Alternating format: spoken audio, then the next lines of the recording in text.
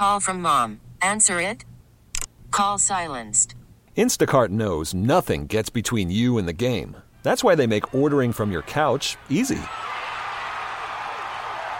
Stock up today and get all your groceries for the week delivered in as fast as 30 minutes without missing a minute of the game. You have 47 new voicemails. Download the app to get free delivery on your first 3 orders while supplies last. Minimum $10 per order. Additional terms apply.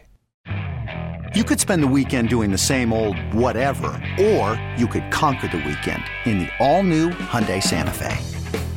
Visit HyundaiUSA.com for more details. Hyundai, there's joy in every journey.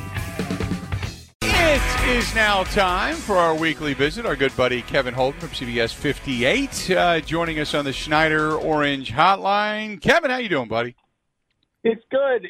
It's a little misleading, though. I'm not going to lie. It looks very nice outside, and of course, because I sleep until the early afternoon, I missed any kind of the snow stuff. So it looks like it's 70 out there. So I opened the door. I'm in shorts and whatever, and so now I can't feel anything from the knees down. Other than that, it's fine. 2 things. First of all, you not feeling anything from the knees down, you're good. That means you can't damage anything. And then secondly, I know you're not going to do, you're probably not heading into the studios, but if you do any social distancing, you have my permission to break that rule and go kick Drew Burgoyne, because getting snow early on May 8th is not that good. So. Well, seriously, this happened a couple of days ago. There was a meeting. You have your meetings about how to set a show up. And Bill Walsh, our anchor, said, look, we have enough bad news right now. Can we just not run Drew in the show tonight? Just no weather. Just don't have it. And they said no, but I like that idea. So now the schedule's out. You tell me. Everybody does the preliminary. This is what I feel their schedule is going to be as far as wins and losses go. And it goes anywhere from 10-6 to 12-4. But it actually, when you look at it, as far as the upper Midwest goes, when it comes to travel, it's not bad for the Packers in the latter portion of the season, is it?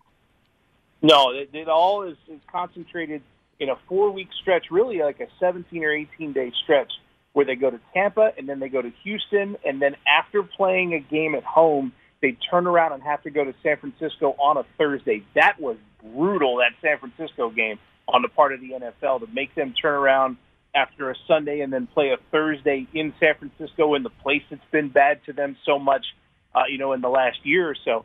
So that one was brutal. But literally after that game, after the San Francisco game, and you reach the halfway mark of the season, they don't leave the region. They go to Indy, they go to Detroit, they go to Chicago, and the rest of those games are at home.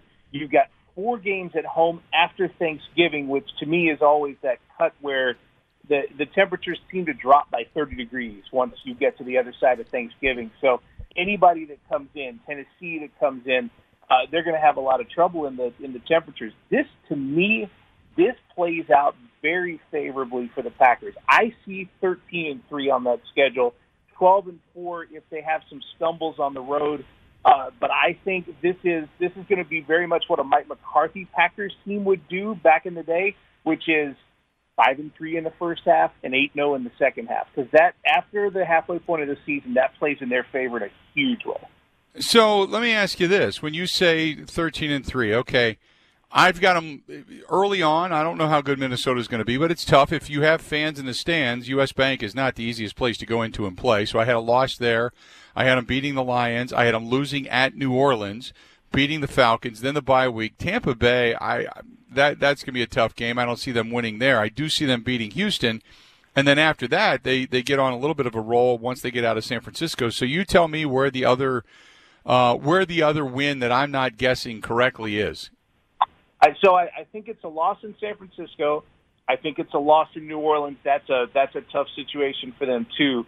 And the third one could be Tampa. It could be Houston. I think you raise a good point that Minnesota might be in there. That's maybe it's 2 of those and it becomes 12-4. I still think they take care of business against Minnesota just because the adrenaline is going to be there to play a game that big in the division to start the year. And so that's it. I think the rest of them are wins. I think they can run the table at home. they could go 8-0 at Lambeau Field, and they were not that far off from that last year. The Eagles were the only team to sort of throw a wrench into that. So I think at home they're going to be fine.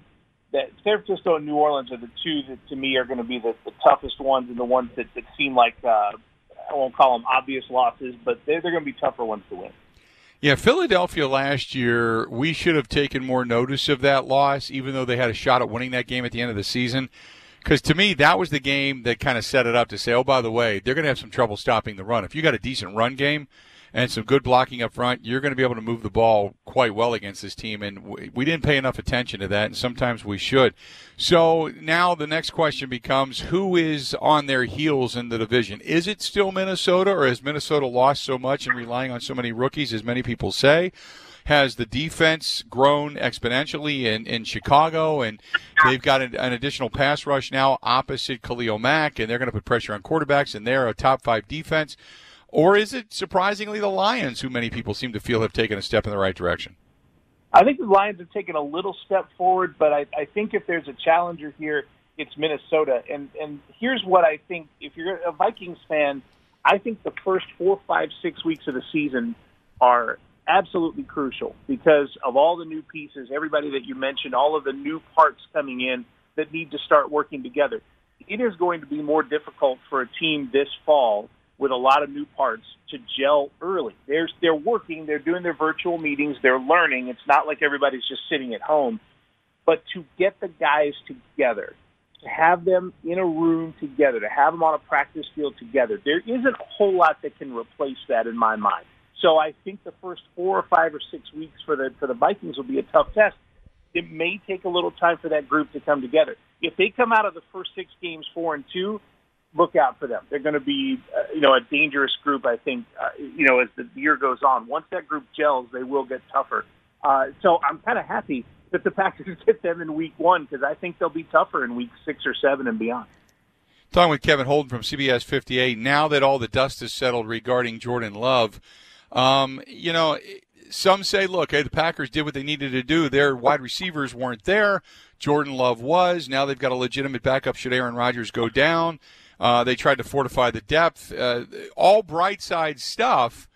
Now that you've had a chance to absorb it, do you think the Packers are a better football team because they now have depth, not necessarily frontline starters?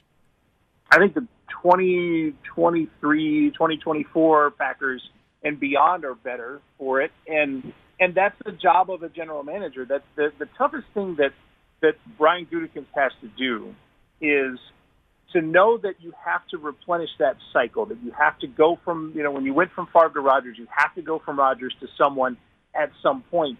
And the seeds are sown for that years in advance. And it's extremely difficult because there are a few places in the NFL where the pressure is on you to make the 1 or 2 selections to get you to win right now every single year. I've been here 11 years, and there has not been a year where fans haven't thought we're that close. Maybe the end of the Mike McCarthy era, but pretty much every year there's that thought of if you draft X, then you will become, the NFC championship contender. And it's every year. And Brian Gutekunst is the one guy that has to balance this year with a year down the line. So somewhere in there, he has to find a year to draft that guy, the one that's going to be your next quarterback. He has to find a way to steal a first-round pick, essentially, and draft that person. He chose this year, I think partially because his guy fell to him and partially because there's a lot of unknowns right now. And even though the Packers could use a receiver, he has a chance for some young guys to grow in that category. So it's having absorbed it, I'm still all right with it. I think if Jordan Love had been available to them next year, if they could have been assured of that, he would have done it without a question. It's just he had his guy this year, so he did it. I want to switch over to baseball because we had Craig Counsell on and talked to him yesterday. We played that back today. And when you talk about trying to recreate the chemistry, trying to get that feel back, to me as a fan right now, just as a fan, it's a little awkward to say, okay, here comes baseball. Because we've been without it for so long, there's always such a build-up to opening day, and that build-up seems to have completely evaporated. Now, when baseball's ready to come back, I'm sure there's going to be a very quick crescendo. But the build-up to opening day, the tradition of opening day is now gone. And Craig Counsell says, look, it's going to be difficult to get it back to where it was when we broke camp because of the coronavirus. So you tell me how weird it's going to be or what it's going to feel like, hopefully in the next month, when we get the abbreviated spring training and then they come up with some type of schedule that's going to allow them to play baseball. Yeah, you hit it on the head, which is there's going to be this initial surge of excitement. Baseball is back, and this will be a return to normalcy. But the thing that early in the year, the thing about baseball that makes it such a romantic thing for sports fans is that it signals the eventual end of the cold, and they call them the boys of summer for a reason, right? I mean, this is the coming of baseball means the coming of better weather, of barbecues, of outdoor time together, going down to the lake, going to Summerfest, all of that stuff. None of that exists right now. None of that is there. One, because it's 33 degrees every other day, but beyond that, it's just, we have no ability to get together in any more than just a few people as far as the social distancing thing. So that will be the toughest part. An opening day with no tailgating it's not an opening day to me, and that is going to be the tougher part of it. Is that if you don't have fans in the stands, it'll be back, and I'll be super happy that it's back. But it's literally it'll be a thing to watch on television, but the experience of the game is going to be completely different. Real quick before I let you go, so when do you think baseball is back? I think so there were a couple of reports floating around that they would do an abbreviated spring training. They'd start maybe June 10th-ish with that, and then they would start the regular season right at July 4th. I think baseball, if they feel comfortable with what's ahead, they want to be playing on July 4th. Baseball wants to attach itself to one of these summer dates. They're not going to get Memorial Day. It's too quick. So I would put my money right now on a July 1st-ish opening day. So they're playing on July 4th. I think they get close to 100 games in, barring any kind of re-shutdown of the society or that sort of thing. And I think the playoffs go maybe a little later. I think you could have another Mr. November situation like you had 20 years ago with Derek Jeter. But, I'd call it July 1st, and maybe by then I can go outside without losing feeling and extremity. Always good to talk to you, my friend, and hopefully you guys continue to stay safe. Go ahead and beat up on Drew Burgoyne, and then you and I will reconvene here next week, okay? Yeah, I trust me. I'm going to be the first person to ever reach through a Zoom conference and get a good lick on Drew Burgoyne. There you go. Yeah, go ahead and give him one. Choke him by the tie. Good stuff, buddy. We'll talk to you next week. Thanks, Bill. Okay, there you go. Kevin Holden, CBS 58, joining us for a couple of minutes on the Schneider Orange Hotline. Schneider hiring drivers right now. You work hard. They treat you fair. 80-plus years. They've been doing it. Call them, 844-PRIDE, or go to SchneiderJobs.com. You could spend the weekend doing the same old whatever, or you could conquer the weekend in the all-new Hyundai Santa Fe. Visit HyundaiUSA.com for more details. Hyundai, there's joy in every journey.